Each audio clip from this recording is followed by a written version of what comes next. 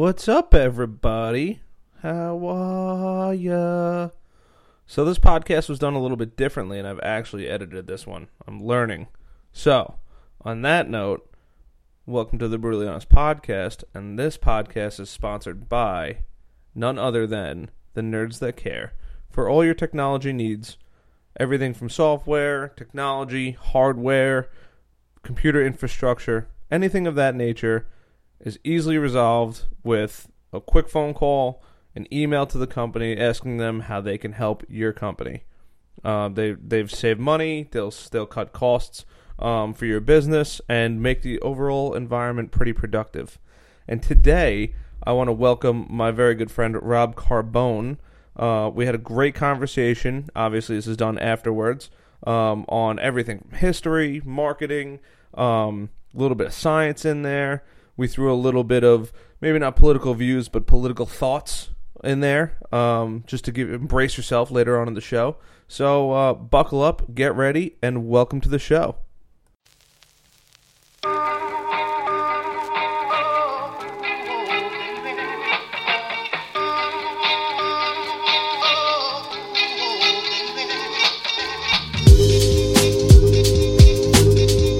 What's up, buddy?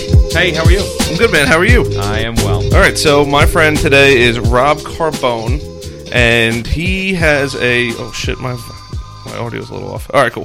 So I probably should have checked that a little bit before the show. You know, you kind of just go with it nowadays. Yeah, that's all you got to do. Yeah, that's how I'm living. Just living dangerously, I like to think. You know what? There's so many people with podcasts that you just look at them and say, why are you doing this? Oh, people say it about me all the time. No, but this is at least, we'll talk some business, we'll shoot some shit. My daughter has two guys she graduated high school with. They're twins, and they're very disturbing-looking twins. Like, I guess they want to be models or something, and they've got a podcast just based on them being twins. And it's like, why? Have you listened to it? Is it? No, I try to avoid it because they're very disturbing looking. When they graduated, they had done like that permatan, dyed their hair blonde, and as my daughter said, they're really buff, but they've got like little doll heads, so it's really disturbing to see. Yeah, it's quite creepy. I'm almost curious to see a photo. You don't want to. It's one of those things where they would fit in very well in the cantina scene in Star Wars. That's so fun. Oh, I'll take your opinion for it. Make the aliens look normal. That's pretty funny. All right, so we'll get right down to business real quick because I know that you're a marketing consultant. Yes. How long have you been in marketing? How'd you get into it? And all that good jazz. I've been marketing now. I've been in marketing for 25 years. I'm up there in years. I sort of fell ass backwards into it. Okay. Do explain. I was in Nassau Community College studying. Show you how old I am. They didn't call it information processing. It was data processing. Okay. And I actually can tell you, my first program I ever wrote in data processing was on punch cards. We had a punch card machine. Oh, my first program, goodness. 500 cards. Yeah. And all the program did was say, hello, my name is. But it was 500 friggin' cards. Jeez. I learned dead language after dead language. I mean, literally, like, I mean, it was stuff that, like, we thought we were hot shit because we were doing basic. Now you go there and they're teaching Microsoft Office's basic programs. I'm like, okay. But I graduated. It was actually interesting. I went there out of high school, was there for a year. Wasn't feeling it. Dropped out, went to a school called Grumman Data Systems Institute, which the old Grumman Aerospace, they had a school in the Syosset area. Oh, wow. Okay. And that's something I never knew. They taught data processing, they taught electronics technology. I went to school for electronics technology. And got out of that, worked for a couple of companies, very small, crappy companies. And then I was working for a defense contractor that used to be here on Long Island called Hazeltine. I've heard of Hazeltine. And after about 2.5 years there, I was still living home with my folks, and my mom said, you don't seem happy. And she goes, why don't you go? She goes, just resign, go back to school full time. How long will it take you to finish? Take me about a year. I got through all but 7 credits, and then got a job, and I got hired by AC Nielsen, the TV ratings people. Okay. But I was doing their market research side, so I was managing databases and everything. And that got me into marketing, basic market research. I was doing some voiceover work for them. and had some interesting moments. I went back. I finished my degree and then started at CW Post and had to take a market research class. And I got out of it and got the credits because they were using a scanner that was this first-generation scanner of what we were using. So I walked in and told the professor, I could teach the class for you. And he asked me what I did, and I told him, and he said, you're just getting the credits. Don't even worry about it. Oh, that's pretty cool. And then a couple of things happened. I was married. I lost my job that I had. My wife had just had a baby. My father-in-law had just died of Lou Gehrig's disease. It was we're divorced now. We're very good friends, but it was a bad time for us. And then I took didn't take some years off. I basically couldn't. The job market was hell. And then I got a job doing just some basic marketing stuff. I was doing trade shows. I was doing email blasts. It was with a company called Cheyenne Software. Okay. They were a big company for a while, bought out by Computer Associates. And I split before they got hired because I heard they were just buying it for the software and getting rid of everyone. And then from there, I ended up working in a number of different industries. One of the things that truly sucks about marketing is whenever a company has a marketing department and a sales department, the moment things start going bad and they have to save money, in their minds, marketing and sales are the same thing. And since the sales guys are working toward commissions, well, we'll just have them do the marketing stuff as well. The problem is, and no offense to any of the salespeople out there, salespeople do not know marketing. They Nope. Their idea of marketing is, I'm going to talk to you and try to get you to do a sale. You ask them to do, and this is going all the way back before the internet and social media was so big, send an email, write copy, do a trade show. Yeah. Didn't know what they were doing. Absolutely. So I started a process of jumping from company to company, made a lot of poor choices. I freely admit it, made a lot of poor choices with companies. That's how you learn, man. Yeah. And it was not good for my marriage. It was stress inducing. And picked up a lot of skills along the way. I managed trade show budgets. I managed channel marketing channels worldwide. Worked for some great companies, Cheyenne Software. Worked for a company called Boundless Technologies. Then I got a job.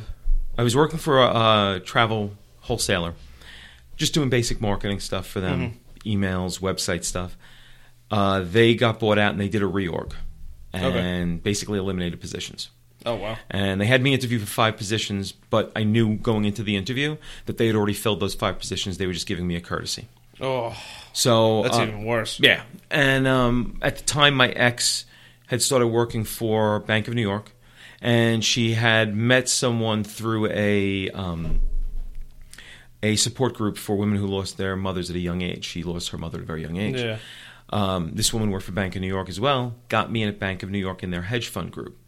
And I never worked in banking before. I couldn't balance my own checkbook. I'm just an idiot. Yeah. Feel free to curse, too. And I got... Okay. And I got in there, and they started training me, and then they said, we're going to put you on something special. And I'm like, okay, what are you going to put on someone on special? The guy who, A, doesn't have a bachelor's degree, the degree he has isn't in finance, and he's never worked in a bank before. We're going to put you in charge of Goldman Sachs hedge funds. I was managing 64... But it was real easy work. Really? What would happen was they would send us a spreadsheet on the 28th of the month. All I had to do was process all of those transactions by the 30th and print out statements for them. Sounds simple. Yeah. 64 hedge funds, 5,000 transactions. 2 days. In a raw Excel spreadsheet. Yeah, so you get the whole month off, and then you got to work your ass off for 2 days. Worked from 7 a.m. until midnight, 3 straight days. And got it done. And I thought, okay, this is good. And then the vice president, his old group that he used to run, was being eliminated. He brought people in, put them in above me, brought other people in. So I went from, I was the guy who established it, I was now the low man on the totem pole. That's fucked up. So you're at the mercy of other people. Yeah. That's one of my, I guess, I don't want to say my biggest pet peeves, but I see so many people that get stuck in situations like that where they're no longer in even a little bit of control. They're just a puppet. Oh yeah, that's being manipulated by somebody else. That's the worst thing. Scariest moment for me. We would get these spreadsheets, And it would be one big spreadsheet. Yeah. And we had to break it down by the funds, and each fund had two different levels to it. Mm. So during the 1 month, I said, you know what? I'm pretty good with Excel. I'm going to teach myself how to do macros, record macros. Okay. Created a macro that had to be 700 lines long. But what it would do is it would take that spreadsheet and in about 3 minutes, break it down into all the separate spreadsheets it needed by fund, sorted everything, marked who was the new... Showed it to them. That's great. Don't ever do it again. What? We're worried it may get out on the internet. We're not even connected to the internet. We're blocked off from everything else. Yeah. We're as far from the internet as we can, but they were very Luddite about technology for some reason. And lost my job there and that was 2008. Okay. So worst week of my life. Lose my job, and my ex asked me for a divorce because I lost my job and things were just going really bad. Damn. So, yeah. Oh, yeah. It was fun. Looking for jobs, can't find anything. A couple of months later, I get hooked up with Nassau Coliseum as an event security guard, which was great. Yeah, that's a cool job, too. And that helped me get through a lot because I was making really good money there. Picked up some jobs, and it then began a procession of what I tell people is the biggest lesson I've learned about small and medium business owners is that when it comes to marketing, they will tell you, I know I don't know marketing. I know you do know marketing. You just tell me what you're going to do, and we'll go from there. The only problem is that when you tell them, well, this is what we're going to do. We're going to set up some social media. We're going to do some blogs. I'm going to rework the website. We're going to do an email campaign. We'll do some advertising on other websites. But it's going to take anywhere from 3 to 9 months for this to become established, for people to be able to find it, and for you to start seeing results. Yeah. Understand, no problem. 1 month later, I'm not seeing anything. 2 months later, why aren't I seeing anything? 3 months later, I really need to see something. Do you remember the conversation we had? Yeah. 6 to 9 months. You got to get it right. You got to write that down in writing. But even if you do, they will just... I mean, the one company I worked for, the owner used to... Every time we had a company meeting, he would ask me what was going on in marketing. And I would say, Facebook. And he's like, has anybody Facebooked or tweeted this week? Like making fun of it. So now I leave and I move on to another job. And the next meeting, I found out he said, I've learned something. We need to be doing more social media. And his head of sales got up and walked out of the room. He's like, I don't even want to talk to you anymore at this point. We had a guy doing it. You abused him. And now you're going to start talking about this? Of course. So I jumped around a lot, unfortunately. Got some good experience.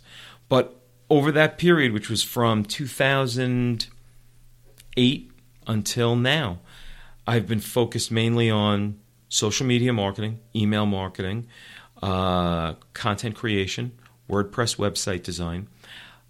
And I've realized that, the companies out there that are going to hire me, they know they need to do this. They have budgets, and they're able to work with decent-sized budgets, give me a salary, whatever their insanity is later on when they decide to flip the switch. But I decided, okay, there are a lot of small companies out there. It could be mom-and-pop stores. They know they need to do some form of marketing. They know they need to be out there. They don't know how to get out there. Mm-hmm. They don't have the bandwidth to do it, to learn it, and to do it.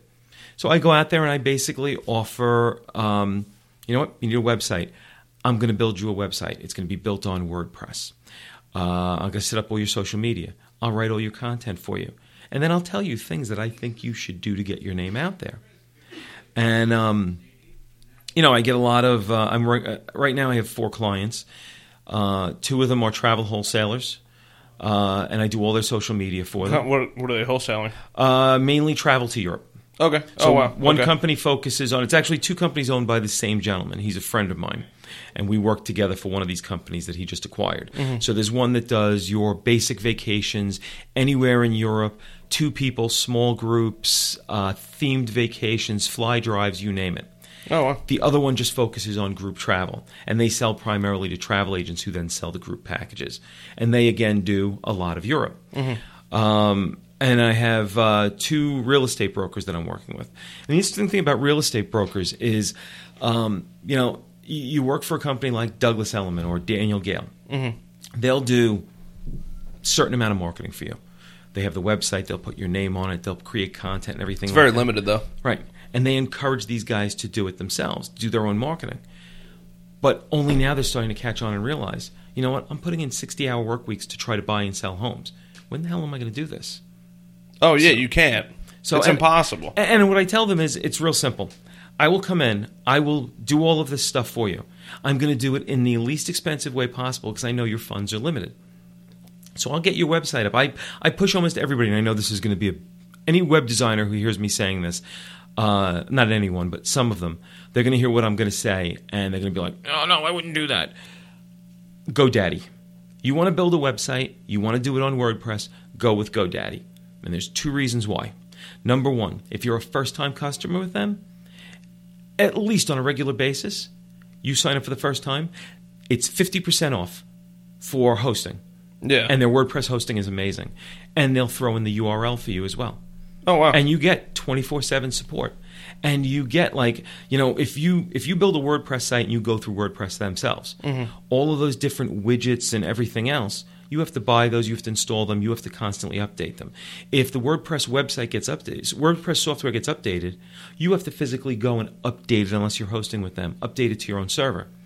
With GoDaddy, I sign on to a WordPress site that I set up, and if there's been a new update to WordPress, oh, it's already been updated. You're done. You're ready. You're ready to roll. Well, that's good to know. They do everything for you. Yeah. So it's inexpensive for a first-time website thing. So you can you set up a website for 3 or 4 years, and you're only paying for what you would pay for maybe a year or 2. That's a good deal. You know, and then from there, it's okay. We're going to do Facebook. It's free. We're going to do Twitter. It's free. We're going to do Instagram. It's free. Any of the social medias are free. They do have some advertising to them, but even that, done in limited ways, you can do it and see how it works for you. And then there's utilities that you can use for Facebook and Twitter and Instagram to help you enhance what you're doing. And one of my favorite tools to use is Hootsuite. Because now, yes, I've heard of Hootsuite. I can post to multiple social media sites all at once. Yep. And you could do timed releases too, which is my travel guy. Oh. On Sunday, I sit down and I set up all the posts for Monday through Friday, and they're just going off. I'm doing whatever, and they're just firing off for him. And Instagram, actually, there's a great app for Instagram called Ripple, RIPL.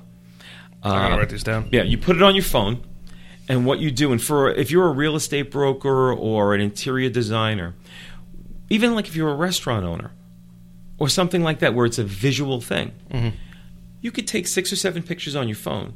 And then on this, and there's a free version and then there's a pay version, which the pay version is like $7.99 a month. You can create up to 7 images, like a slideshow video, put copy on it, put an active URL on it, launch it to Instagram, and then you can share it to Facebook and wherever else, and it works there as well. So you could basically, if you could take 5 or 6 pictures, if you're a real estate broker and you just got a house, I can take 2 exterior shots, 4 or 5 interior shots, and then create another one that just has information about the house and a link to contact me. Yeah. 5 minutes, it's up and running. That's crazy. You know? But there's so many things like that you can do that are relatively easy, don't require a lot of technical skill. But again, if you don't have the time and you're not really technical, you can learn it, but it's going to take you a while. I take that burden off people. And I tell them, I'm not going to be an expert on your business. Yeah. You're going to teach me, you're going to tell me what you want me to share. I'll make it look good. I'm going to be the conduit. And I'm actually setting up a website for myself. I have an official name with the state because I incorporated. And it's RFC Creative Services. They don't let you get too creative with the name when it's the low end of it. Yeah. But I'm an independent consultant. But the website's going to be called Bono Vox. That's the URL, bonovox.com. What does that stand for? Bono Vox is Latin for good voice. Oh, okay. Interesting how I found out about that.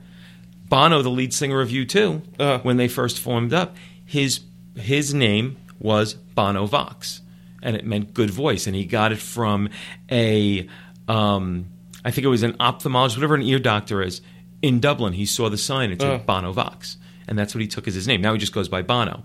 But his name, when they first came out, was Bono Vox, which meant good voice. Holy crap. So it's... I learned a lot right now. I try. So... The marketing right now for me, it's it's something I'm good at, Mm-hmm. and I can, like I said, if you need basic marketing done, you have a story to tell, but you're not certain how to tell it, or you're not good communicating, or you just don't have the time. That's where I come in. And the one thing that's funny is when I talk to people, I was just in a networking group a couple of weeks ago, actually about a month ago, and there was another marketing guy in there, and he presented himself as a marketing consultant. And he's like, I guarantee that within 3 months, you're going to have a 15% increase in leads and this and that. And I introduced myself, and I said, unlike my friend here, I'm not going to guarantee you anything. I said, the reason why I'm not going to guarantee you anything, I'm just going to remind you of the movie Tommy Boy.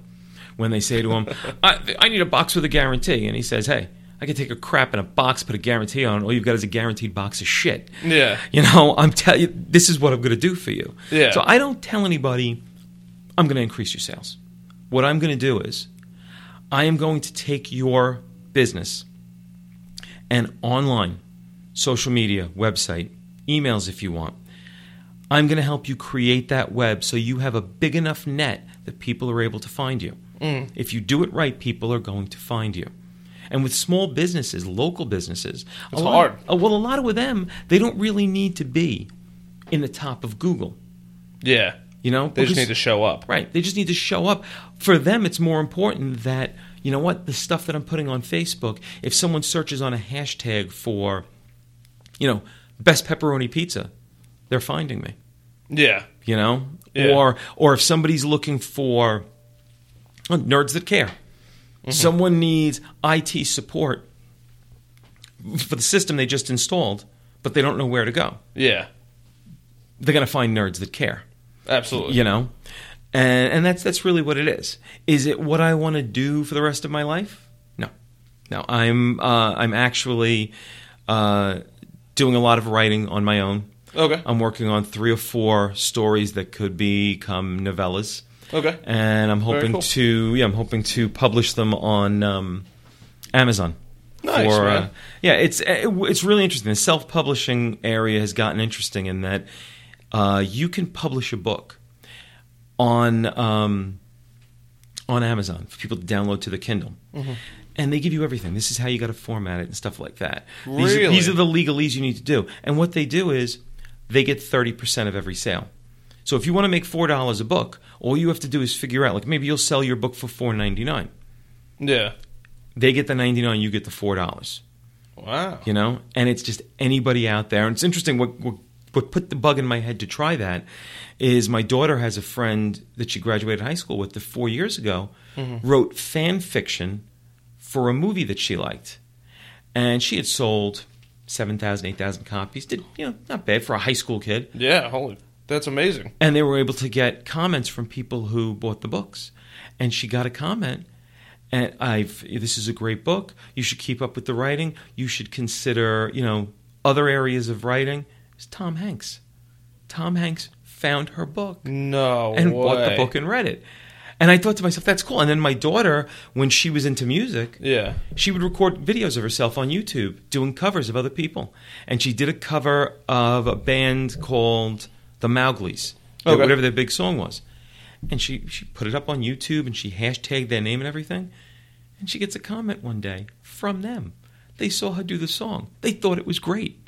I'm like, this is amazing. The world of the internet. Yeah. And then there's the other part of the internet that, that gave rise to the Kardashians and that. Oh, of course. That stupid little twit that said "Cash me out."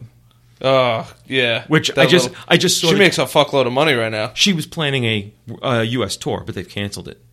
I don't know what the hell she's doing on stage. 14 years old. Cash me out. She's going to go on tour. With what? I have no idea. The world of entertainment boggles my mind. Oh, and I do event security down at Jones Beach. Mm-hmm. Some of the stuff down there that I see, I'm just amazed. Oh, I really am. Blows my. I was talking to my buddy John, and we were talking about subscribers, and he was on yesterday, and we're like, it's this whole social media craze is fucking pure insanity. He's like, I know a guy, he gets $1,000 a post. He posts 5 times a day. I'm like, he goes, he will not post anything. He's gotten to the point now where he will not post unless he's given the material to post, and the and the bottom price is $1,000. I'm like, this dude is a quote unquote influencer, kind of like that Catch Me Outside girl, and I could not even wrap my head around the fact that this dude is making a bare minimum $1,000 a post, and he posts 5 to 6 times a day. I know the dude because I don't know him personally, but I just happened to I didn't know who it was. I just happened to follow him, and I was like, "Oh, that's pretty cool." And then he was like, "Yeah, he rattles off the name." And I don't want to say the name because I'm trying to get the person on here to actually go over how this all happened to him. But I couldn't believe it, and it's the luxury lifestyle that you can't have. People follow typically, or at least what I've seen, people typically follow 4 things: hot chicks, cars, the lifestyle they can't have, and like a miscellaneous, whether it's dumb stuff, guns, knives, whatever it is. Sorry. The one switch is for both rooms. But that's like those are the 4 main topics that everybody follows. I mean, there's so many chicks that have 400,000, 500, 1 million. Amanda Cerny, I don't know if you know who she is. She has 16 million followers. Selena Gomez, I'm sure you know who that is. Yeah. Selena Gomez has I think she now has over 100 million followers. 100 million. That is literally 1/3 of the goddamn country. Yeah, I'm curious to know how many she has now. I'm going to check. I saw a story about this couple. They met while traveling, and they were posting up about their travels and how they met one another. And they both had a decent amount of followers. Sorry, 122 million. God. God. It's and they started posting, and all of a sudden these places started recognizing them. They are now. He's 28, I think she's 27. All they do is travel around the world. They're constantly traveling. And while they're traveling, they're making $1.5 million, $2 million a year just posting about where they're traveling. Yeah. And I'm saying to myself, this is insane. I thought about doing a video blog. But then I thought about it and I said, okay, I could probably do it. I probably wouldn't get a lot of followers because I would want to do something I'm interested in. And one of the things that interests me is history. And I think about all the history that happened on Long Island. And I thought, well, that could make an interesting. Just fucking go for it, man. Just go for it. You know, I mean, like we were sitting I went with my daughter to see The Godfather. They had a 45th anniversary showing today, and I was pointing out to her because first of all, I couldn't believe it when they did the trivia at the beginning. He filmed that in 62 days. Coppola. He shot. I think it was the equivalent of 90 hours of film in those 62 days, and cut it down to 3 hours. So there were 96 hours that were never used. But like I pointed out certain things to my daughter that like the scene when Sonny gets shot on the causeway, they filmed that on the old airplane runways that are part of Nassau Community College's campus now. Wow. So Nassau Community College used to be Mitchell Field, which was an Air Force base during World War II.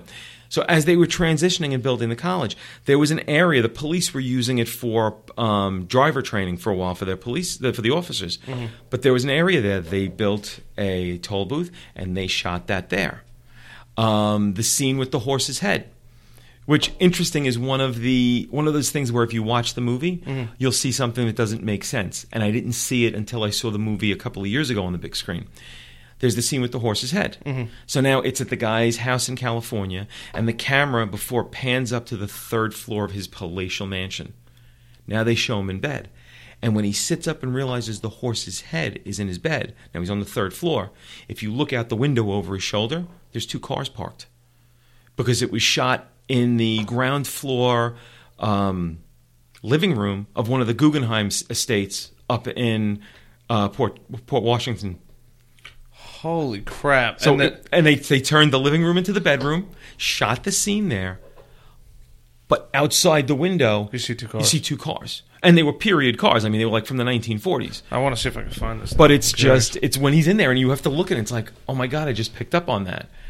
But yeah, I mean, they filmed, like, if you go out to, if you go down 110 where 110 and 109 meet, back in the 20s, the silent film era, and a lot of silent films we filmed here on Long Island,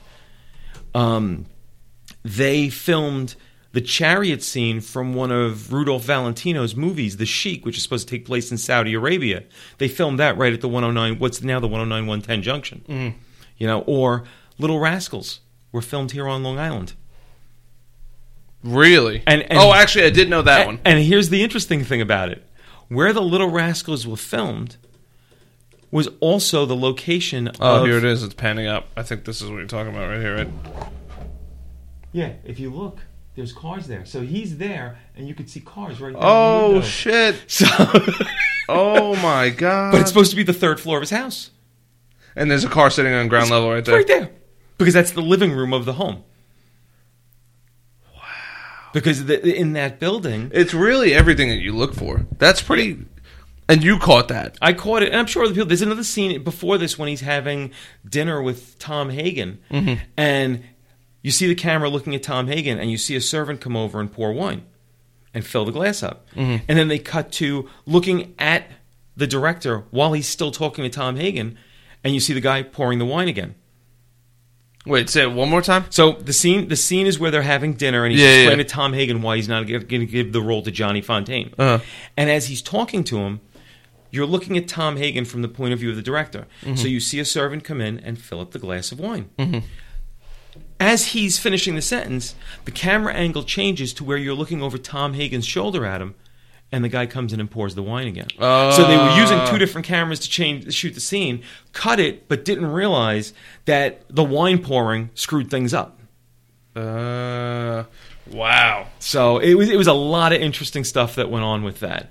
And but like my daughter and I love the history of the movies. But I mean, here on Long Island, you know, you have things like the first transatlantic flight, commercial transatlantic flight, left from Port Washington. There's a marina up there, and there's a marina that's like a private yacht club. Mm-hmm. And if you do an overhead on Google Maps, you'll see a pier that comes all the way out. That was the seaplane tender, and the plane left from there and flew to Europe. It was the first transatlantic flight left from Long Island. You have to start a video, a YouTube, or just do a YouTube. A YouTube, 15 minutes every show. People laugh. When I was younger, somebody else told me that the treaties were all signed in Paris because that's where the best prostitutes were in the country. Oh, I mean, the world. That was the place to go, and that's why all the treaties were signed over there and all the agreements were made because the politicians wanted to go there because that's where the best prostitutes were. And I was like, that is fucking mind-blowing. I wouldn't doubt it. I mean, one of the ones that most people don't know, you know, here in New York, we're used to skyscrapers. Mm-hmm. The original skyscraper was I keep hitting someone in here. No, the Empire State Building. Mm-hmm. Everybody remembers King Kong in the Empire State Building. Yeah. Now, they eventually put an antenna on the top of it. So you see it now. It's got that big point. Yeah. In the movie, it's just a rounded thing that he's standing on. What a lot of people don't know was that when they built the building, when they went up that high, one of their ideas was they thought the future of air travel was going to be dirigibles, Zeppelins, like the Hindenburg. Uh-huh. They were literally going to have them dock on the top of the Empire State Building and people offload and come down. Realized the wind issue and couldn't do it. But that's what they were going to do. You need to start this is because I love, and there's a podcast I follow. They're a little on the drier side, and their podcasts are a little too long for me to really be captivated. But like a short 15-minute story, I could definitely sit in on. And they're called the Bowery Boys. I don't know if you've ever heard of them. No. And there was a book series called the Bowery Boys. I don't think there's any relation between these two guys and the book series, but they live in New York City, two guys, and they come out with a podcast every couple weeks. And it's just a little too long for me, but they're really, really good. Pro tip for anybody going to college, if you have to do a history, like I had to take a history of New York City class, I just listened to their podcast every single day. I would listen to like half hour, and then I had to give a presentation while I was in college on Teddy Roosevelt and how he influenced Long Island and New York City. And I just listened to their 45-minute show. I walked into the classroom and knocked it out of the park. Oh, yeah. And the teacher was like, "Oh, what about this? What about this?" And I mean, because it was something I was genuinely interested in. I think that the man is an extremely incredible person, and I kind of wish I could go back in time and meet him. But the fact that they were in such great detail, and the content is pretty decent. Just some things are a little drier and uncaptivating as others. Right. But I was like, God, these guys literally just taught me so much that I would have never known before. And you should look into doing something like that. You know what? It's one of those things. Like I remember taking my daughter in when she was younger, but when they were still working on the Chelsea Piers, and I was able to show her before they finished the Chelsea Piers. Do you know what was still down there? I don't even know what Chelsea Piers is. Chelsea Piers is on the west side on the Hudson. Okay. And they kept extending it down. The last extension they built, they had to remove some things that were still on the waterfront. Mm-hmm. One of the things they took down was this rusted old. Oh, okay. Archway. I know what these are. Yeah. So it was this rusted old archway. And what a lot of people didn't know was that was where the Titanic was supposed to dock when it came over, and that's where they ended up putting the life rafts after they brought the survivors back. That's where the Titanic was supposed to go, and it was still there after all this time. That's fantastic. I mean, it's just that's incredible that you know that. There's stuff like that. I live in Babylon right now. Uh-huh. There's a church in Babylon, in the village of Babylon, called St. Joseph's. Do you just find things and you're like, oh, I wonder what the history is? I'm an insomniac. Okay. I'm a history nerd. Okay. And I'm one of those people where you don't want to play Trivial Pursuit against me. Because I mean, literally, like when I was younger, when Trivial Pursuit came out, uh-huh. I still remember we family get together, and my brothers had their girlfriends there, and I was a 12-year-old piece of shit that I was, and just annoying the fuck out of everybody. And we started playing, and it's like, oh, my brother and his wife got one chip, and I got a hold of it, and it's like I ran the board, got everything. They were getting pissed at me. I was answering every question. Yeah. And my brother finally... It's not a bad thing. My brother said to me, he goes, why you like this? And I said, remember all those times we had family parties, and you guys would be playing sports, and you wouldn't let me play because I was too small to know what I was doing? So I came down here and read the encyclopedias. I had a boring childhood, but now I can kick your ass in Trivial Pursuit. But I even I have a friend that I met, and his son had a sports trivia show down in Florida. And I said, oh, I'll give him one. I said, there are some records that will never be broken in baseball. They could possibly be broken. Yeah. There's one that will never, ever, ever be broken. And it was, I think the year was 1902. Pitcher for the Cincinnati Reds named Deacon Philippe. They go into the World Series. And they had 4 pitchers. Back then, your rotation was 4 pitchers. Uh-huh. One pitcher has a nervous breakdown. The other one hurts himself. So now they got 2 pitchers, and it's a 9-game series. He is the only pitcher to start and pitch 5 complete games in the World Series. He went 2 and 3, but he pitched 5 complete games in a World Series. Wow. You got pitchers now who can't get past the 6th inning. That would be the Mets, and I'm one of their fans. Also, to piss off the Yankee fans, Tanaka's not going too far. But and I'm one of their fans. Yeah. Wow. So yeah, he pitched 5 complete games in a World Series. Do you know how many pitches it was altogether, all 5 games? No. But like the last 2 games, his arm was hanging off his shoulder, basically. Oh, I can only imagine. But it was... that's got to be so bad for you. Yeah. So bad for you to overwork a muscle like that. Well, that was, Sandy Koufax. The reason why Sandy Koufax had to retire at a young age was that, and this is something I used to umpire Little League, Little League pitchers are not allowed to throw curveballs or knuckleballs unless they're over the age of 15. 15 or 16. They're not allowed to throw them. If they throw them during the games, coaches get warned. They throw a second one, they're pulled out of the game. And it's because you have to put so much torque on your arm to throw it. Sandy Koufax lived on throwing curveballs. And he started having really bad pain in his arm. Mm-hmm. And at the time they didn't have MRI, they did an X-ray. His elbow was literally coming apart from the torque he was putting on his arm. So he was putting so much pressure pure insanity. The pitch that his arm was coming apart because of it. That's why he ended up retiring. There's got to... I mean, I feel like you have to draw a line to where it's like, all right... I mean, I guess he did and retired, but like... You would have to feel that beforehand. Like, oh, my arm's really fucked up. It hurts a lot. You know what it was, though, back then? They played through the pain. Bob Feller was 19 years old when he started pitching. Pitched for Cleveland Indians? Cleveland Indians. Pitched for like 3 or 4 years. fought in the Korean War, came back, picked up his career like it was nothing. Now, nowadays, Matt Harvey starts on a Friday. He's not going to pitch again for 5 games, and that could be anywhere from 7 to 8 days of rest. Mm-hmm. Bob Feller would pitch on Monday, rest on Tuesday, come in relief on Wednesday, rest on Thursday, pitch again on Friday, and those 2 games he pitched, he probably went 8 innings in both, if not complete games. But he had a 24-year career. Yeah. So it was one of those things that was, you just did it. You played through it. Lou Gehrig played through broken thumbs, broken fingers, all of that. That's what they had to do. It's crazy that you hear that now, because it's like, I'm not sure because I don't follow these sports. But one, I guess the one nice part about baseball is nobody's dying or nobody's getting severely injured. Yes, they have to play through breaks and this, that, and the other thing, but it's not like UFC where they're getting the shit kicked out of them. Yeah, literally. And then the other thing too is I feel like now with the, I don't want to say analytics, but more so the ability to process information, you have these people that value a player at, I don't know, you're worth, $23 million, whatever it is. Right.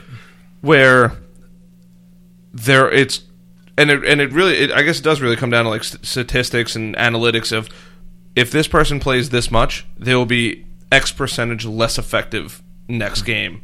And then if they play this much, not only will they be less effective, but now they're causing damage to their body, where if they're that good, you would want to pull them before they're starting to hurt themselves or whatever, just to prevent the worst injuries coming about. That way they can play a longer career if they're somebody that you want to keep.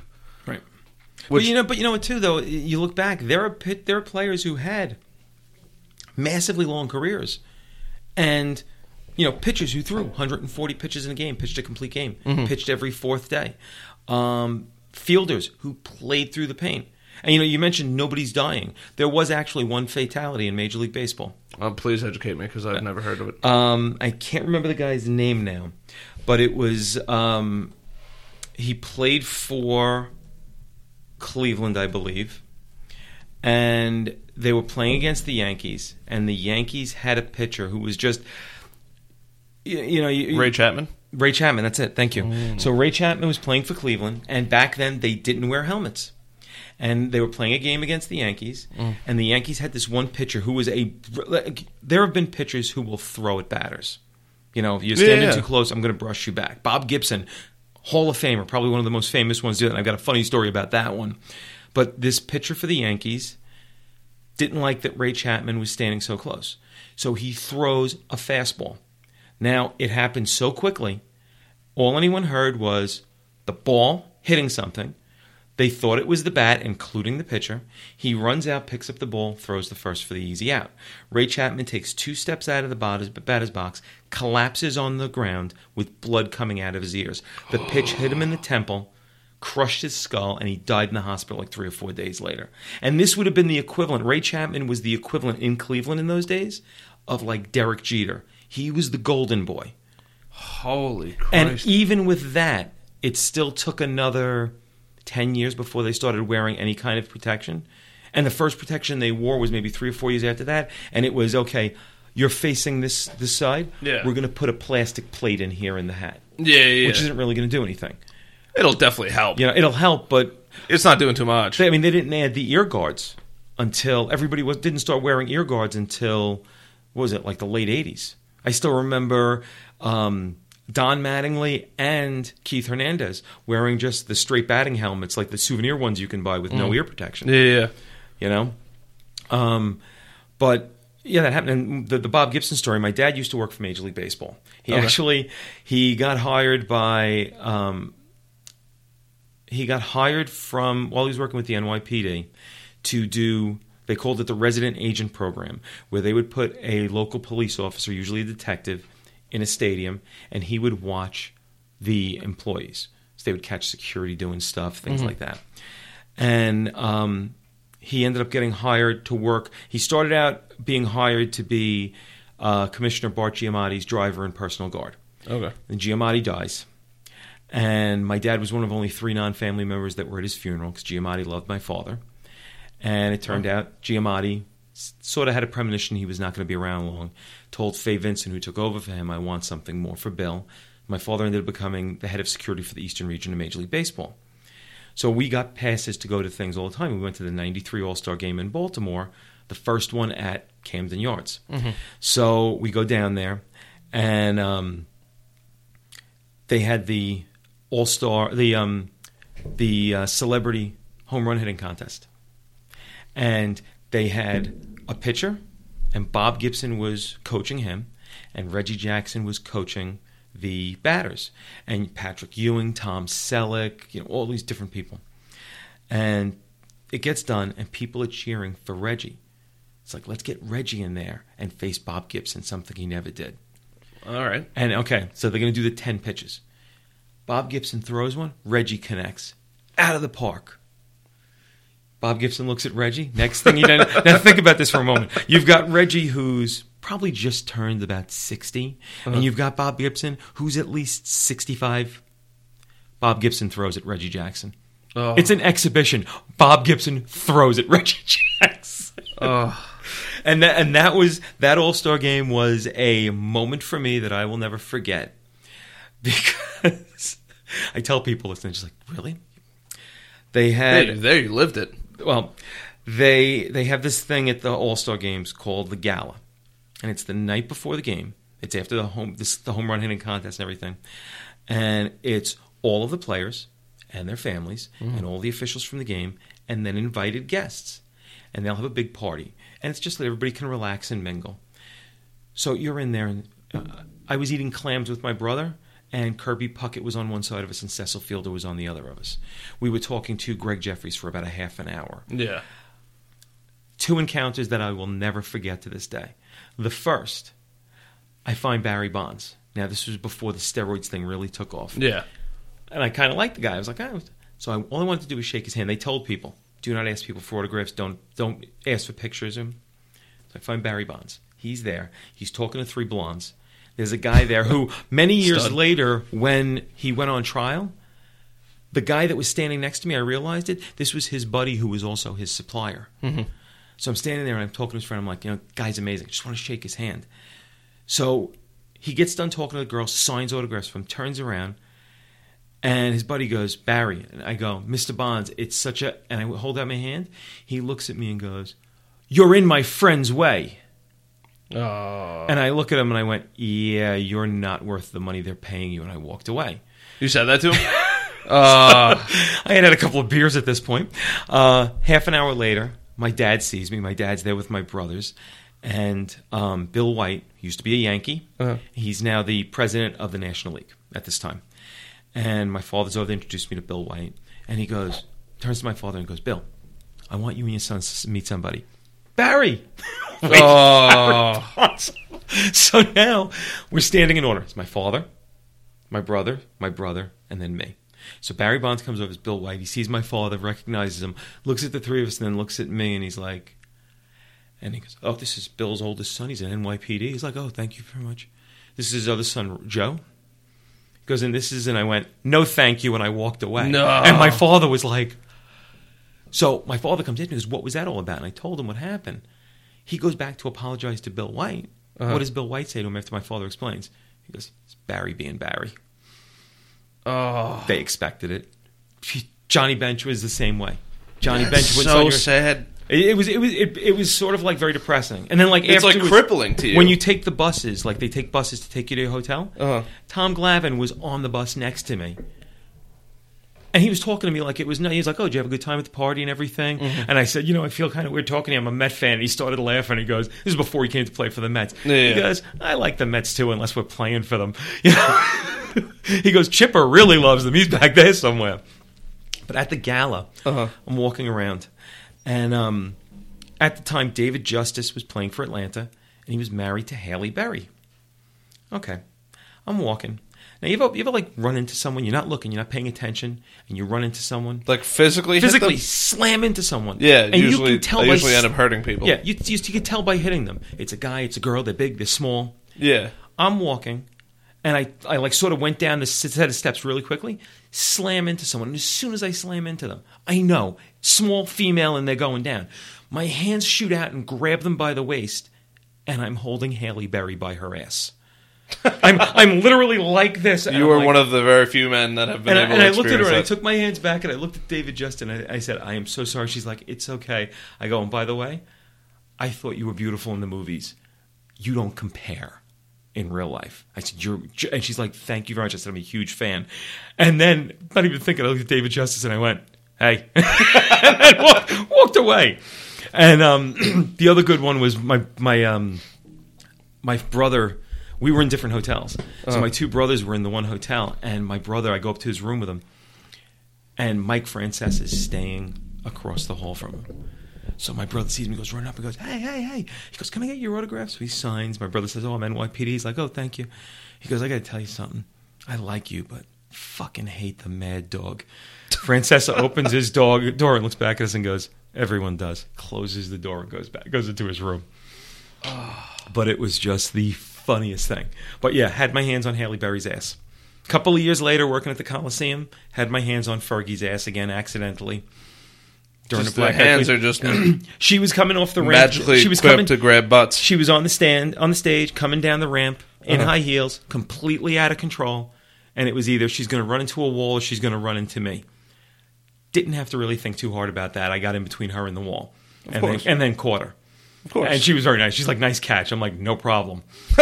Yes, it was. Thank you very much. Dinner later?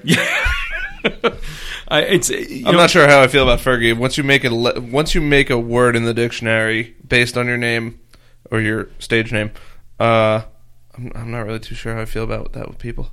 She made I don't know if you know this, but she made Fergalicious, and apparently it's in the dictionary. Well, let's put it this way. She wrote a song called Fergalicious. Yes. How it ends up in the dictionary?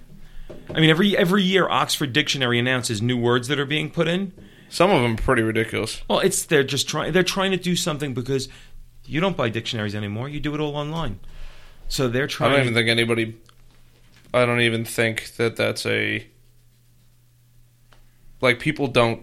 Like you said, they don't read dictionaries, but I think people now either will read it in a book or they have to hear it from somebody and then they'll look it up or have that person explain it to them. Right. Like back in the day, my mom and the teachers would be like, read the dictionary. Who the fuck wants to read a dictionary, first of all? That's probably the worst piece of literature you could ever read. It's a great reference, but nobody ever wants to read it. Oh, no.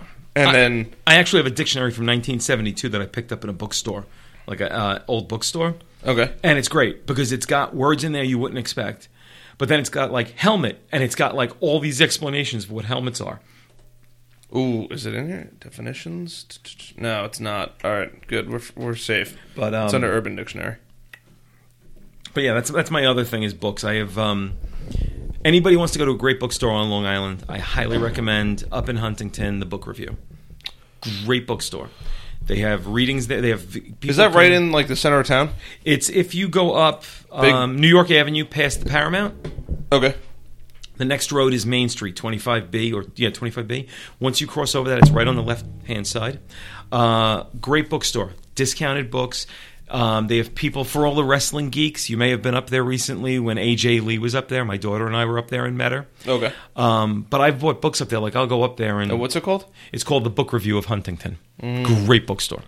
Great bookstore. The book. Here it is. Oh, I think I've been here. And I have 5 books on my bookshelf that if you took each one of them, opened them up, looked at the date that they were published, that edition was published, and add the 5 of them up, it's over 550 years. I have 5 books that are all over 100 years old that I paid $3 and $4 for. Well, any particular reason? I just love all. You know what? In this age of, and for someone who wants to publish on Amazon, when I read, I want to hold it in my hands. I want to, to me, a book is. So I got this. Yeah, and the older the book, it almost develops character. Like I have one book. It's a Baedeker's Guide to Southern Italy. So before you had photos and all this stuff, Baedeker's was the book. And it was literally like a little encyclopedia. And they had these maps that you could take and fold out. And this one I bought it maybe 2 years ago.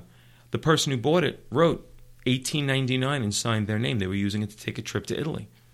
So it's I think it was published in 1897. But you take out the map and look at it. And it's just amazing. And it's, I got that. I have a book that Teddy Roosevelt wrote. It was like it was the first edition. It was a book of history of the Northwest. That one's like 107 years old. I have a book written by a British colonel about one of the battles, like the Battle of Fredericksburg. Okay. That's like 110 years old. So it's, for me, it's like I would rather have old books on my bookshelf than anything else. Really? Yeah, I love it. I love old books. I've actually, and one of my goals recently now is to, like this book was recommended to me, Rich Dad Poor Dad. I don't know if you've ever read it, but I'm a poor dad, so I don't need any more explanation on how to get there. I am a poor dad. So but there's been a handful of books now that people have recommended to me on the podcast, recommended to me outside of the podcast. So if you like this, you should read this, whatever. And I've literally never voluntarily picked up a book, ever. I don't, other than I think Captain Underpants in like middle school.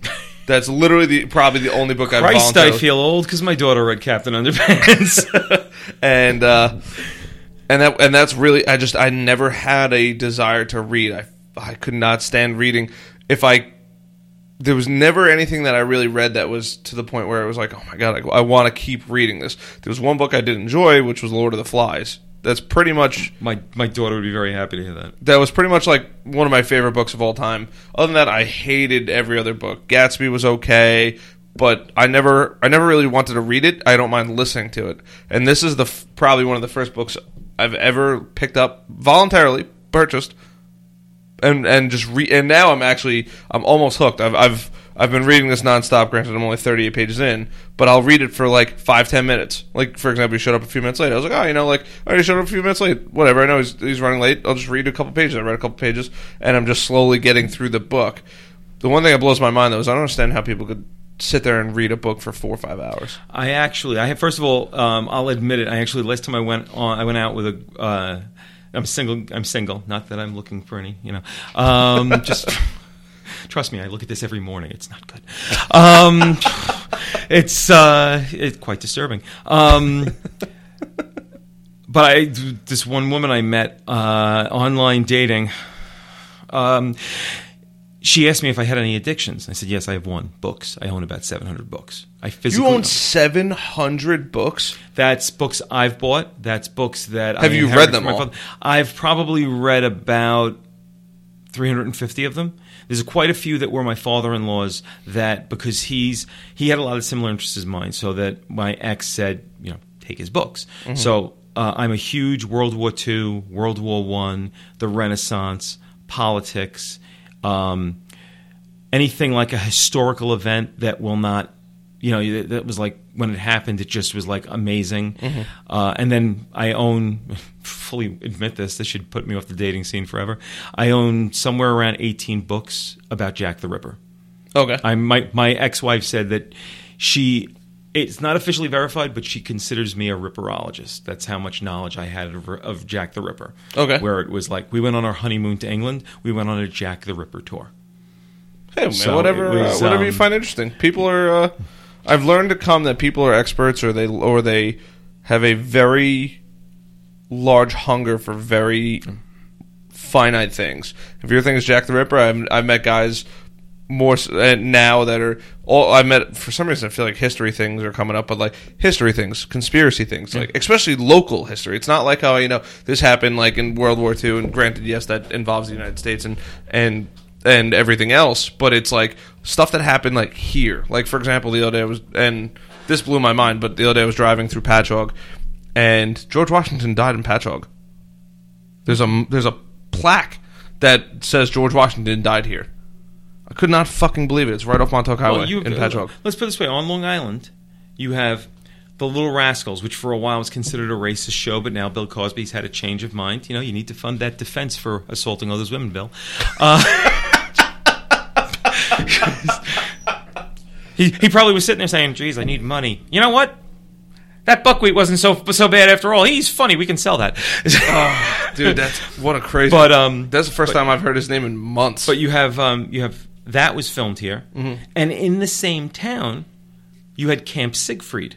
Now, Camp Siegfried's been in the news again because they had to change a law that's been in place since prior to World War II. But during World War II, in the build-up to World War II, when people weren't certain, are the Nazis good, are the Nazis bad? For those of you who thought they were good, wow. The Camp Siegfried, you had a thing in the United States called the German-American Bund. And it was a German-American society that supported what Hitler was doing. And they had camps for their supporters so that they could go there during the summer. And one of the biggest was here on Long Island called Camp Siegfried. And for a while, actually up until just recently, the laws that they wrote based on this German-American society that ran this town were still in place. And one of those laws said, you can only, if you live in this certain area of it, you can only sell to other Germans. You couldn't sell to anyone else. That law was still on the books. But you know what? If you do some research, there are laws that are still on the books that are just absurd. Oh, of course. And it's because, I mean, my favorite one was when Bush was put into the White House. He was talking about cutting taxes, you know, and he cut one tax. And I forget what senator it was, Democratic senator, was flipping out. You can't be doing this and everything else like that. And there were two commentators talking about it on TV, and one of them said, do you know what the history of this tax was? And they're like, well, I don't know, but I'm sure we need it. He goes, the tax was written to fund the war. And they're like, well, it's George Bush's war. We have to fund it. He goes, it was written to fund the Spanish-American War. It was a tax on phone use back in the 1890s when there were maybe 50,000 phones in the whole United States. Yeah. It stayed on the books. And as the number of phones grew, it was like an extra $4 or $5 million coming into the government every year, or whatever amount, what ridiculous amount was, to fund the Spanish-American War, but they were now using for their other stupidity. But I mean, it stayed on the books for so long. But you were talking about, you don't know how people sit and read a book for 4 or 5 hours. Yeah. First of all, I read 4 books at a time, just because that's the way my head works. If I can keep track of all 4 plots and all the characters, I know I'm sane, which is good in this world. That's more than I can handle. But I remember when I was married, there was a book that I had heard about called The Cobra Event. And now in terms of like horror and horror stories, it's a little bit passé. Okay. Still a really good read. And I started reading, she gave it to me for my birthday, my ex-wife. And I went to bed at 11 o'clock. She was asleep already, and I started reading it. She woke up at 7 a.m., I finished the book overnight. I couldn't stop reading it. And it was about a guy who was using a chemical weapon to kill people. And it was just randomly attacking people. I forget what the reason why. But the first chapter read like something out of a Stephen King novel. Because the person who was infected with it, they started convulsing. Their teeth started like chattering. And as they were chattering, they were like sucking, they were like shredding their cheeks and their tongue. Ugh. Yeah, it's really bizarre, but it's called The Cobra Event. And I finished it in one night. I couldn't put it down. And now there's certain books where I'll pick them up and I'll read them for 5 or 6 hours, nonstop. But they're huge books. Yeah, you know? Yeah. And I'm putting them down, but I will keep reading them. If I get very into something, I will read it. And I literally, I'll go to my local library, and the libraries will sell books that they're trying to get off the shelves that they removed, or if people donate books. I could go into the library. I mean, there's been times where I've gone to the library and I bought 8 books for $2. And they're all really good books, you know? But yeah, they just feel bad throwing them out. Yeah. But I mean, history on Long Island. Bug. Fucker. We'll give him his own mic. Maybe we can interview him. Yeah. He's gonna die. Oh, there's 2 of them. Shit. Got that. Sorry, everybody. That's okay. That was me killing a bug. And for you who are animal activists, fuck you. PETA, people eating tasty animals. That's our promo. Yes. Yes. I saw that I've actually never.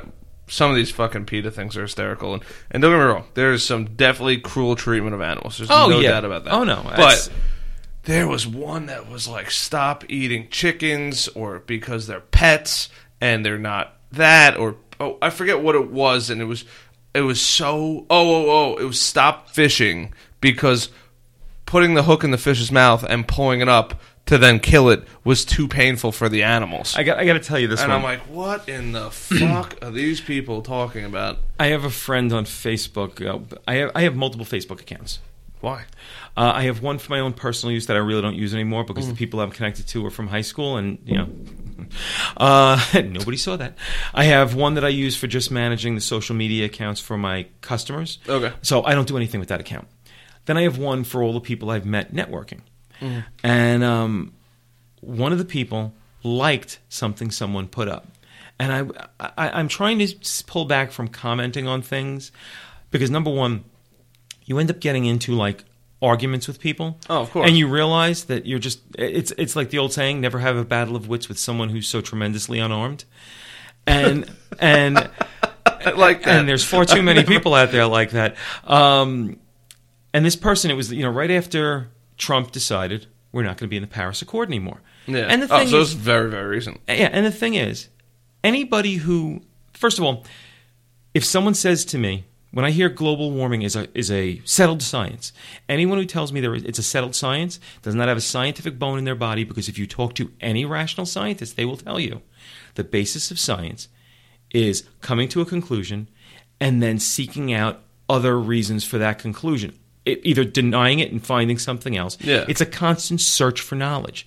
So to say that something is a proven science, what's a proven science? Gravity. But we've been discussing that for how many years now? Oh yeah. And if you read the Paris Accord, it was just shit. It was a set of suggestions. Nobody was being held to doing these things. If you were a first world country and you were paying the bulk of the money for it, yeah, they were going to be checking up on you. But here's the fucked up thing about it. China, who's one of the worst polluters in the world and is a first world country, in the treaty they were named a second world country, so they would promise to do something but didn't have to do it. So it was like the Paris Accord was basically, it was useless. It was pretty much like when Chamberlain came back from Berlin and said, I met with Hitler and he wants peace while he's invading Poland. Good job there, Mr. Chamberlain. Yeah. So this friend of mine on Facebook likes a comment a friend of theirs put up. And I read it. And I said to myself, okay, either this person is pulling a tremendous joke and it's hysterical, or they really believe this and it's complete insanity. Almost like I'm afraid that there's someone in this world that thinks this is what we need to do. One of the things she said was, if you are driving and you're not driving a Prius, you have broken a sacred promise to the earth. Oh, I saw a video like that. We need to... here were some of the things. I'll hit the high ones that I remember. We need to do what we can to stop global warming. First of all, if you live too far away from where you work that you have to drive, you should immediately quit and find a job closer to you, or start biking or walking to your office if you can.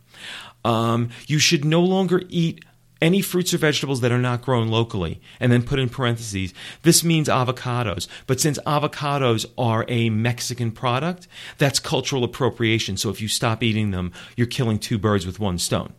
So you're only supposed to eat locally. And then writes, if you want to learn how to grow a root vegetable garden in your apartment, let me know. No longer socialize with relatives and friends if you have to travel to see them. That's insanity. Yeah. It was, and I'm like, there's 13 people who like this. I'm like, okay, little wiki in the wacky woo, but I'm just going to avoid this person. As my grandmother said, be nice to crazy people, and just hope you're not around when they go off. Yeah. No, every once in a while, and I'm a little bit of an internet troll, mainly with my friends on Facebook, whatever, and occasionally something like that will come across, and I don't care about people's political views, whatever. You want to go this way, you want to go that way, I don't give a fuck. But if you're going to share something, at least just do a little bit of research. Google search takes 10 seconds to do. And I'm moderately well read, but now lately I've been unbelievably busy and I haven't been able to brush up on everything. Right. And somebody shared something the other day, and I was just it was cutting federal spending to schools. And it was say no to this is so bad, this is so bad. And I'm like, this was pulled from context because it literally says we're going to be giving the money to the state to do what they need to do for the schools, and it's not going to be funded federally. It's just going to be funded state per state. And I was just like, this is so dumb. I'm like, you didn't even look at it. And don't get me wrong, government fucks up way too much to be acceptable. But I'm like, just do a little bit of homework.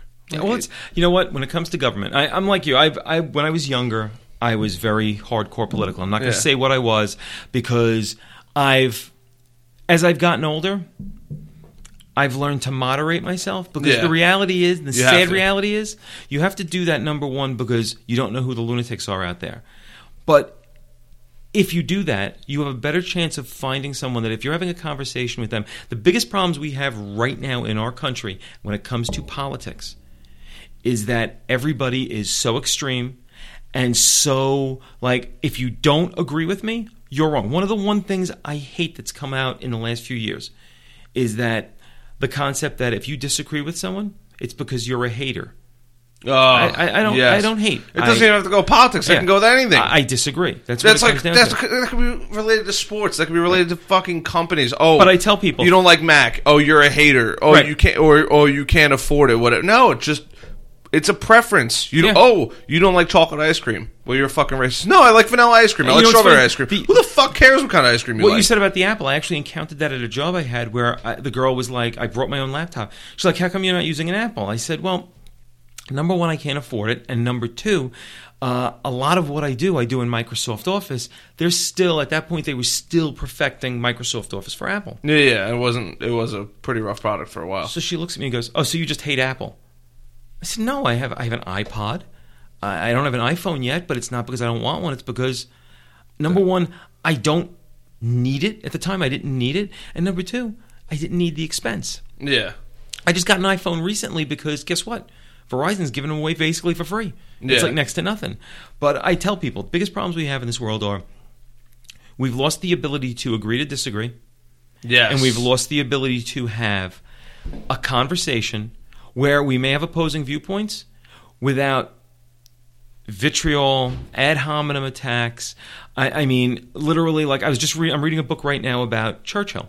And Churchill said that one of the things that amazed him when his father was in Parliament is his father would stand up and give a speech. And if you've never done it before, on C-SPAN, occasionally they will show the Prime Minister's questions in Parliament, and it's just bizarre. They're standing up and yelling at one another, everything. But he said one of the things that he couldn't believe was his dad gives a speech. This other guy gets up and attacks him. They're going back and forth. And he's like, oh, my God, they like really... He goes, but then when they step out of it, the man walks up to him, gives his father a handshake. We're going to have dinner tonight, right? Turns around to Winston and goes, how'd you like that? It was kind of fun, wasn't it? And it was that, for them, they were able to separate what they're doing here with what they're doing here. We can disagree and be friends. Too many people have lost that ability. Everybody takes everything to heart. And it's one of the things that it drives me crazy. And I lost my train of thought. My train of thought derailed with the loss of many lives. But I remember having a conversation with a girl last year during Warped. Yeah, she's 16 years old. She's in the pit. Warped is short for Warped Tour for anyone who didn't know. So, and if anybody's never been to it or never seen it, it's basically a rolling insane asylum with 7 stages, 70 bands, and the majority of kids crowd surf. Which, if you've never seen crowd surfing, it's the ability to be lifted up by complete strangers and trust they're not going to drop you on your head on the pavement. And my job when I work at the beach at that show is to catch these kids as they're coming over. Some of them are very nice.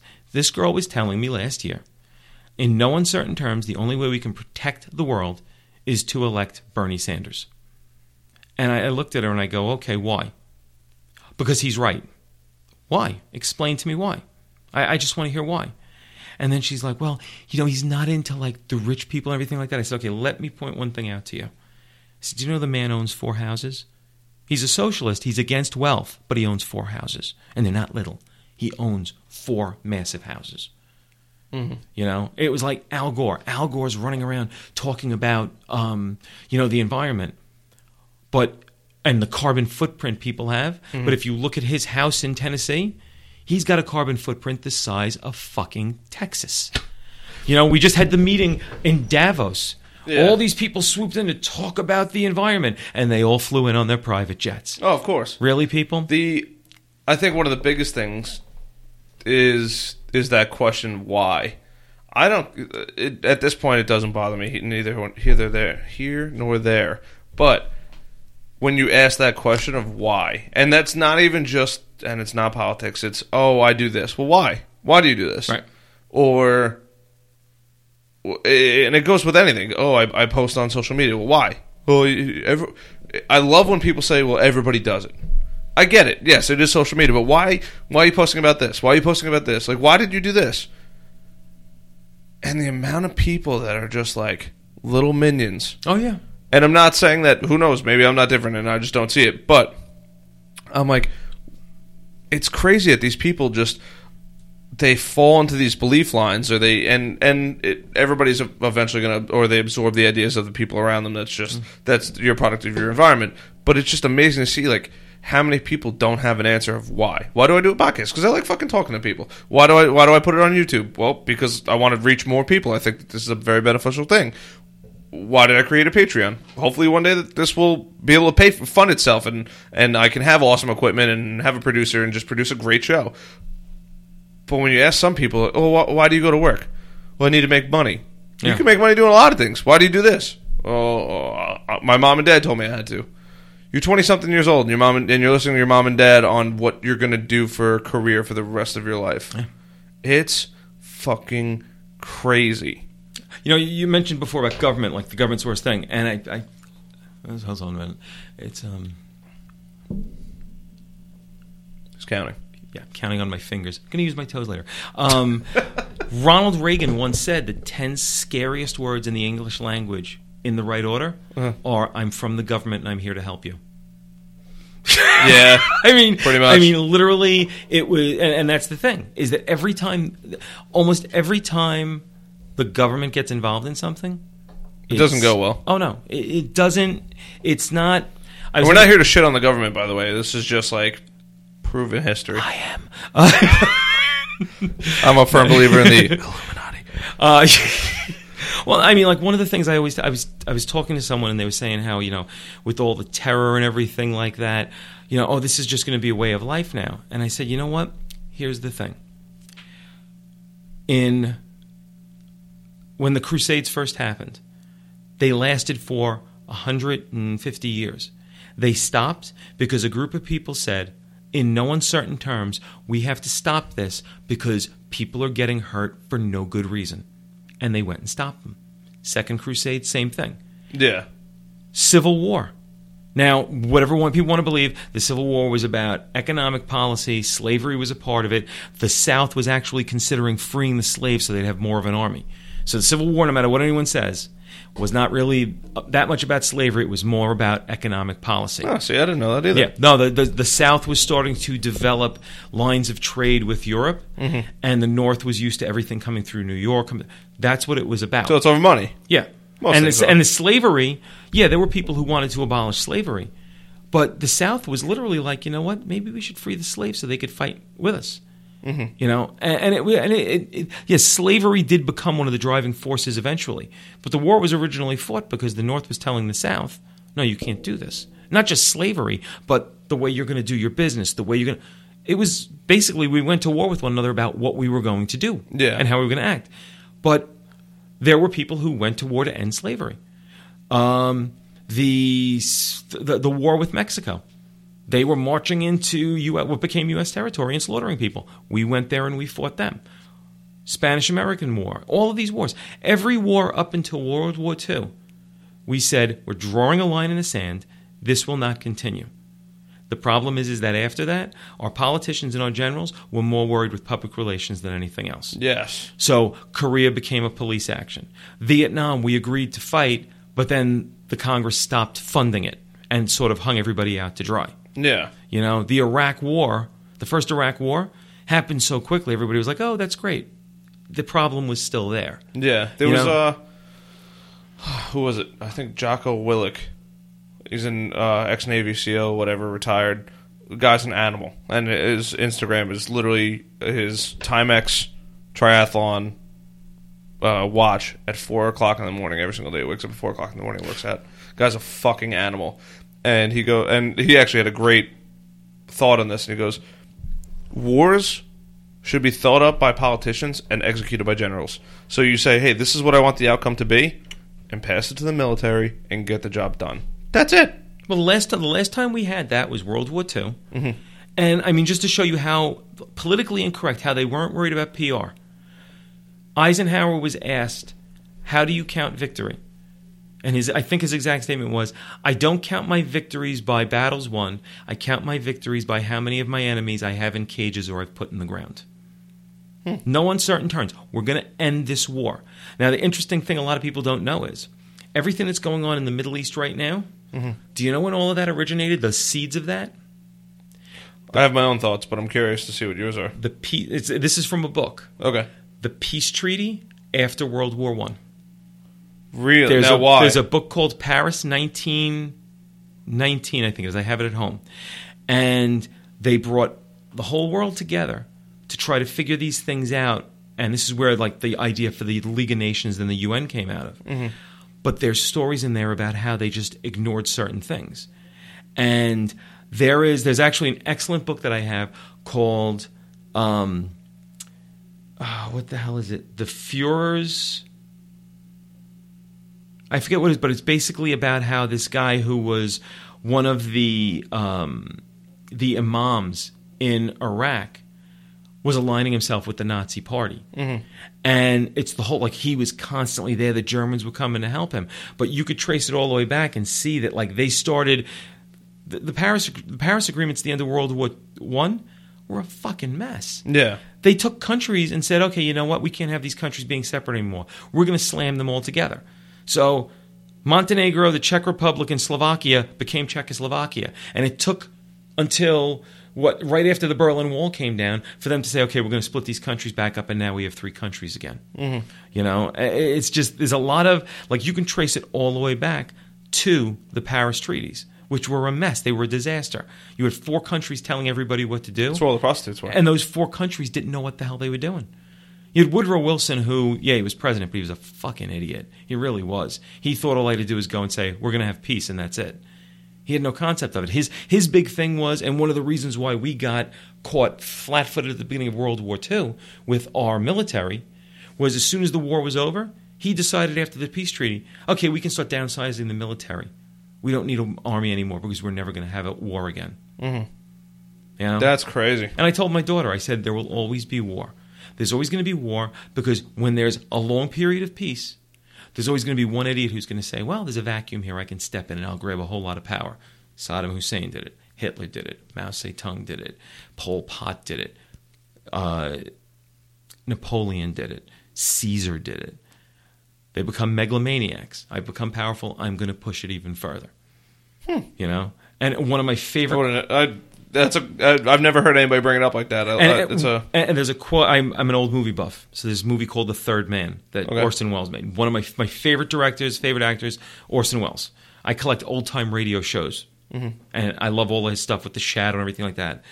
Great quote from the movie The Third Man. If you never saw The Third Man, it takes place in post World War II Vienna. Mm-hmm.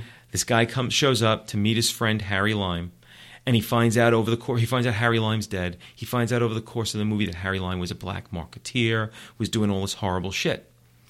And I don't want to ruin it for anybody, but there's a line in the movie where the character Harry Lime, I'm not going to say when he says it or anything, but he says this great line. Mm-hmm. And he's, you know, this guy is concerned about what's going on. And he goes, "Don't take it so hard, old man.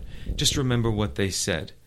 For 500 years in Italy, they had bloodshed, they had revolution, and they had constant war. And they produced Michelangelo, Leonardo da Vinci, and the Renaissance. During that same period in Switzerland, you had 500 years of brotherly love, of peace, of democracy. And what did they create? The cuckoo clock." Fair enough. And it's literally... They make some pretty sweet watches, though. Oh, yeah, they do. And great chocolate. They do. Oh, Swiss chocolate is fucking delicious. That's one of the things. And you know what? I love the fact that they always stay neutral in war. And you can't hate them or love them. It's kind of like Canada. Well, they arm themselves well, too. It's like, we're going to stay out of the war, but if you come in here, we're going to fire. Yeah. You know? It's a good way to live. Yeah, why not? Canada's got some interesting moments. I like their beer. Canada's just great, man. I feel like Canada is just like... It's just like that happy place that just... sits there. Nobody fucks with Canada. Canada doesn't fuck with nobody else. It's our own thing. We figure it out. It gets cold as shit up here. All right, that's pretty much it. We got a waterfall that everybody likes to come see. That's pretty much it. They have two things. They have Quebec and Niagara Falls. That's it. No, they have a couple of. They have Lake Louise. I see. I don't even know what that is. Lake Louise is a resort. Beautiful. If you do a search on it, if you ever want to take someone somewhere romantic, Lake Louise is a cool place to go to. It's this big, beautiful resort in the middle of the forest. Oh, in Alberta. Big, huge. Oh, it's gorgeous. It's absolutely gorgeous. Holy shit. Yeah. Holy shit. This is fucking. This is an understatement for the word gorgeous. Yeah. Oh, yeah. I found out about that old Hollywood movies. They used to film some up there. Stories based around it. That's crazy. Lake Louise. Yeah, I'll fucking slide it over so you can see it. Yeah. Oh, yeah. That is ridiculously beautiful. Yeah. There's a lot of places like that.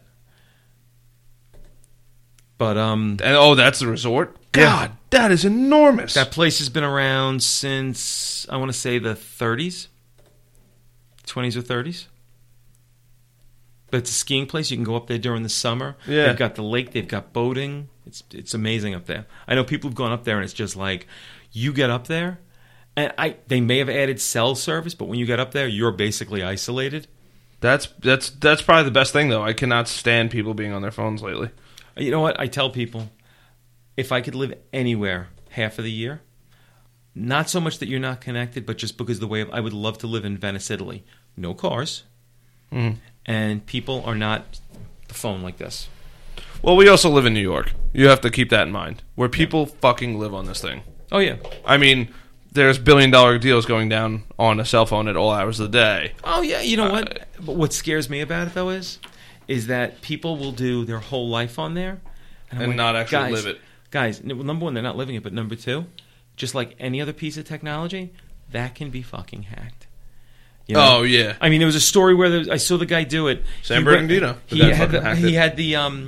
took his iPhone and he wrote a program for it that when he put it next to another iPhone, it would hack the iPhone and give him information. Oh, it's fantastic. And he basically did it to show people how vulnerable their phones were. So every time he did it to someone, he would then sit down and he'd say, this is all on your phone. And the person would look at him and he'd show his card, explain who he was, interview them, and everything like that. And what's funny is when I used to work for CRN, Computer Reseller News, way back, this was when Wi-Fi was just the big thing.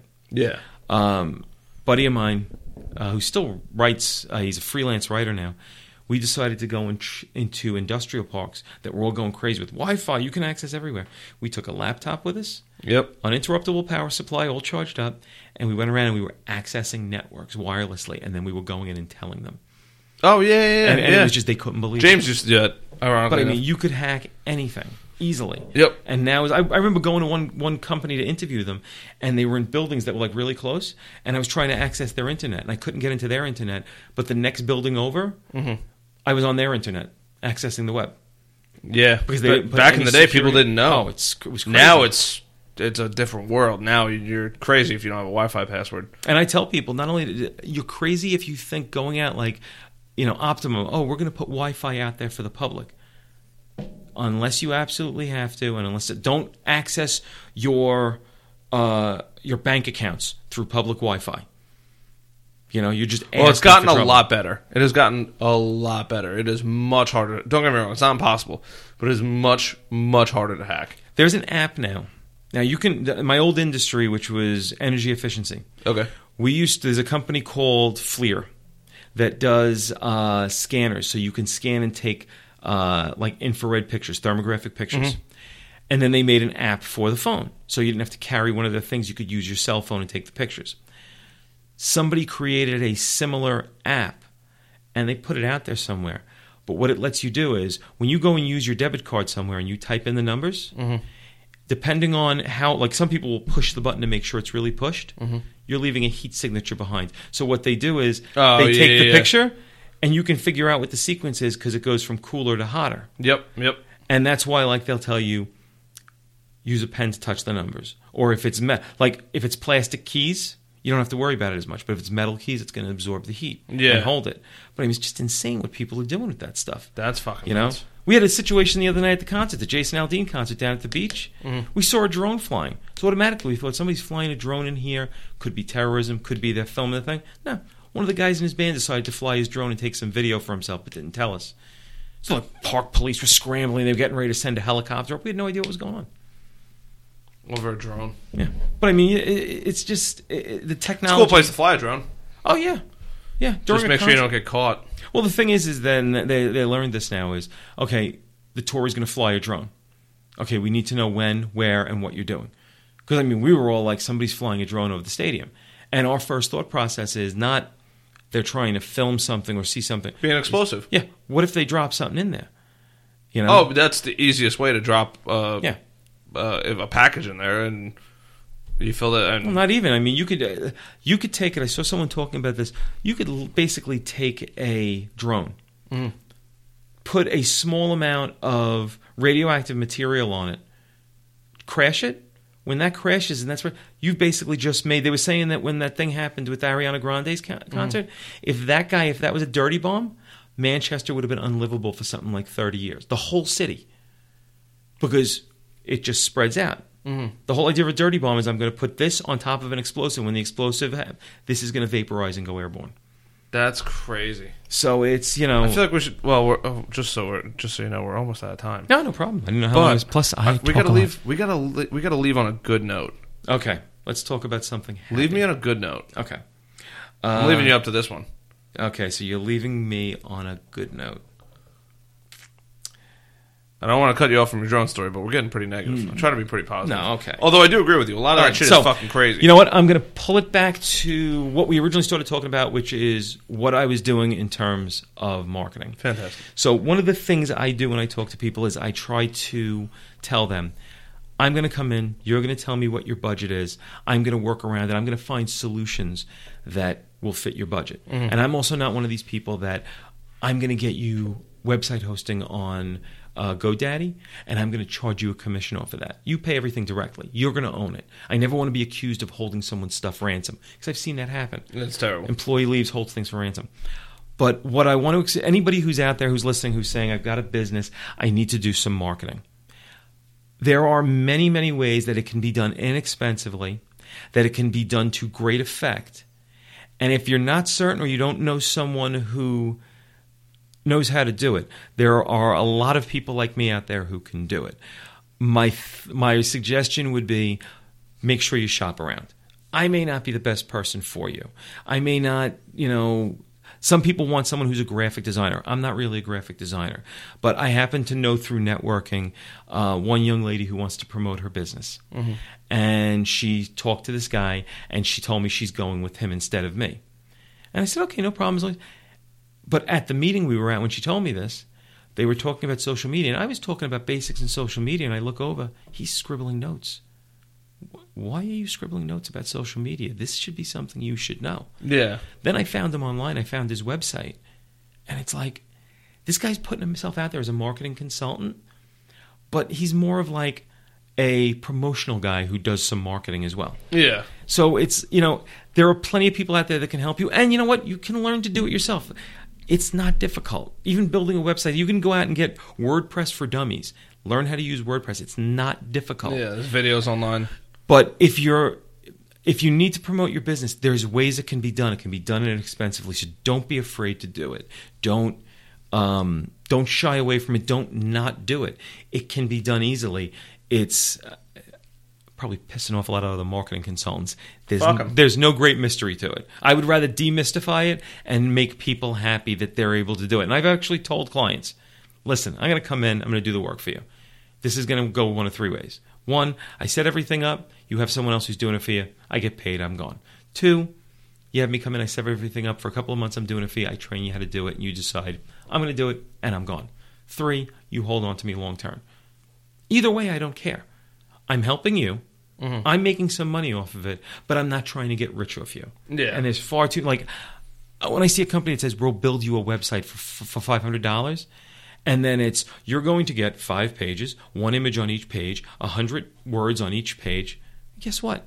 100 words on each page, Google's not crawling that website. You got to put 400 words. You've got to link your social media to it. This marketing consultant, his website, he had social media bugs. I'm like, okay, let me look at his social media. I click on Facebook and it comes up. Now, he's a local guy. And I see, first thing I look for is likes. Followers. 3.8 million followers. Holy crap. And then I look and realize he built his website on Wix. The social media bugs on the bottom all go to Wix social media.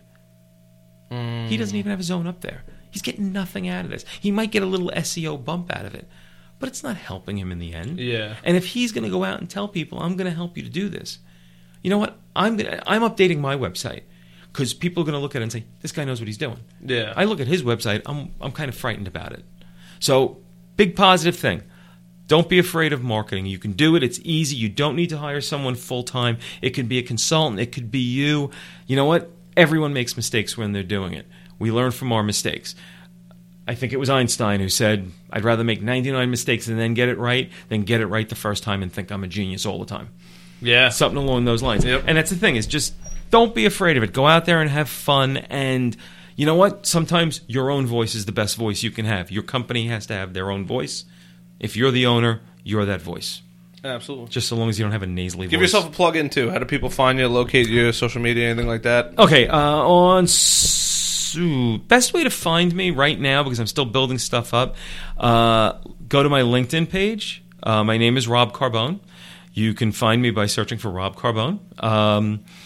And hopefully in the next few weeks, my website will be up. It's bonovox.com. Or bono-vox.com. Try both of them. They'll both work, I'm sure. Now you have to buy both domains. What? Now you have to buy both domains. Well, one of them will work. I'm not buying. I think one isn't available at all. Oh, okay. You know, it's like one of those things when Sting went on tour a couple of years ago, and he couldn't get Sting because the professional wrestler had it. So he had to go sting.compact.com was his URL. You know? So, and then I'll say it right now. If you want to get in touch with me directly, my phone number, cell phone, is 631-241-6383. Could be dangerous. But you know what? Fuck it. If I don't know people, I screen them and let them leave messages. So, all right, fair enough. And I block people too. So, you know, I'm not one of those. No, I'm not even going to say that. And then email address would be rcarb007. That's RCARB007 at gmail.com.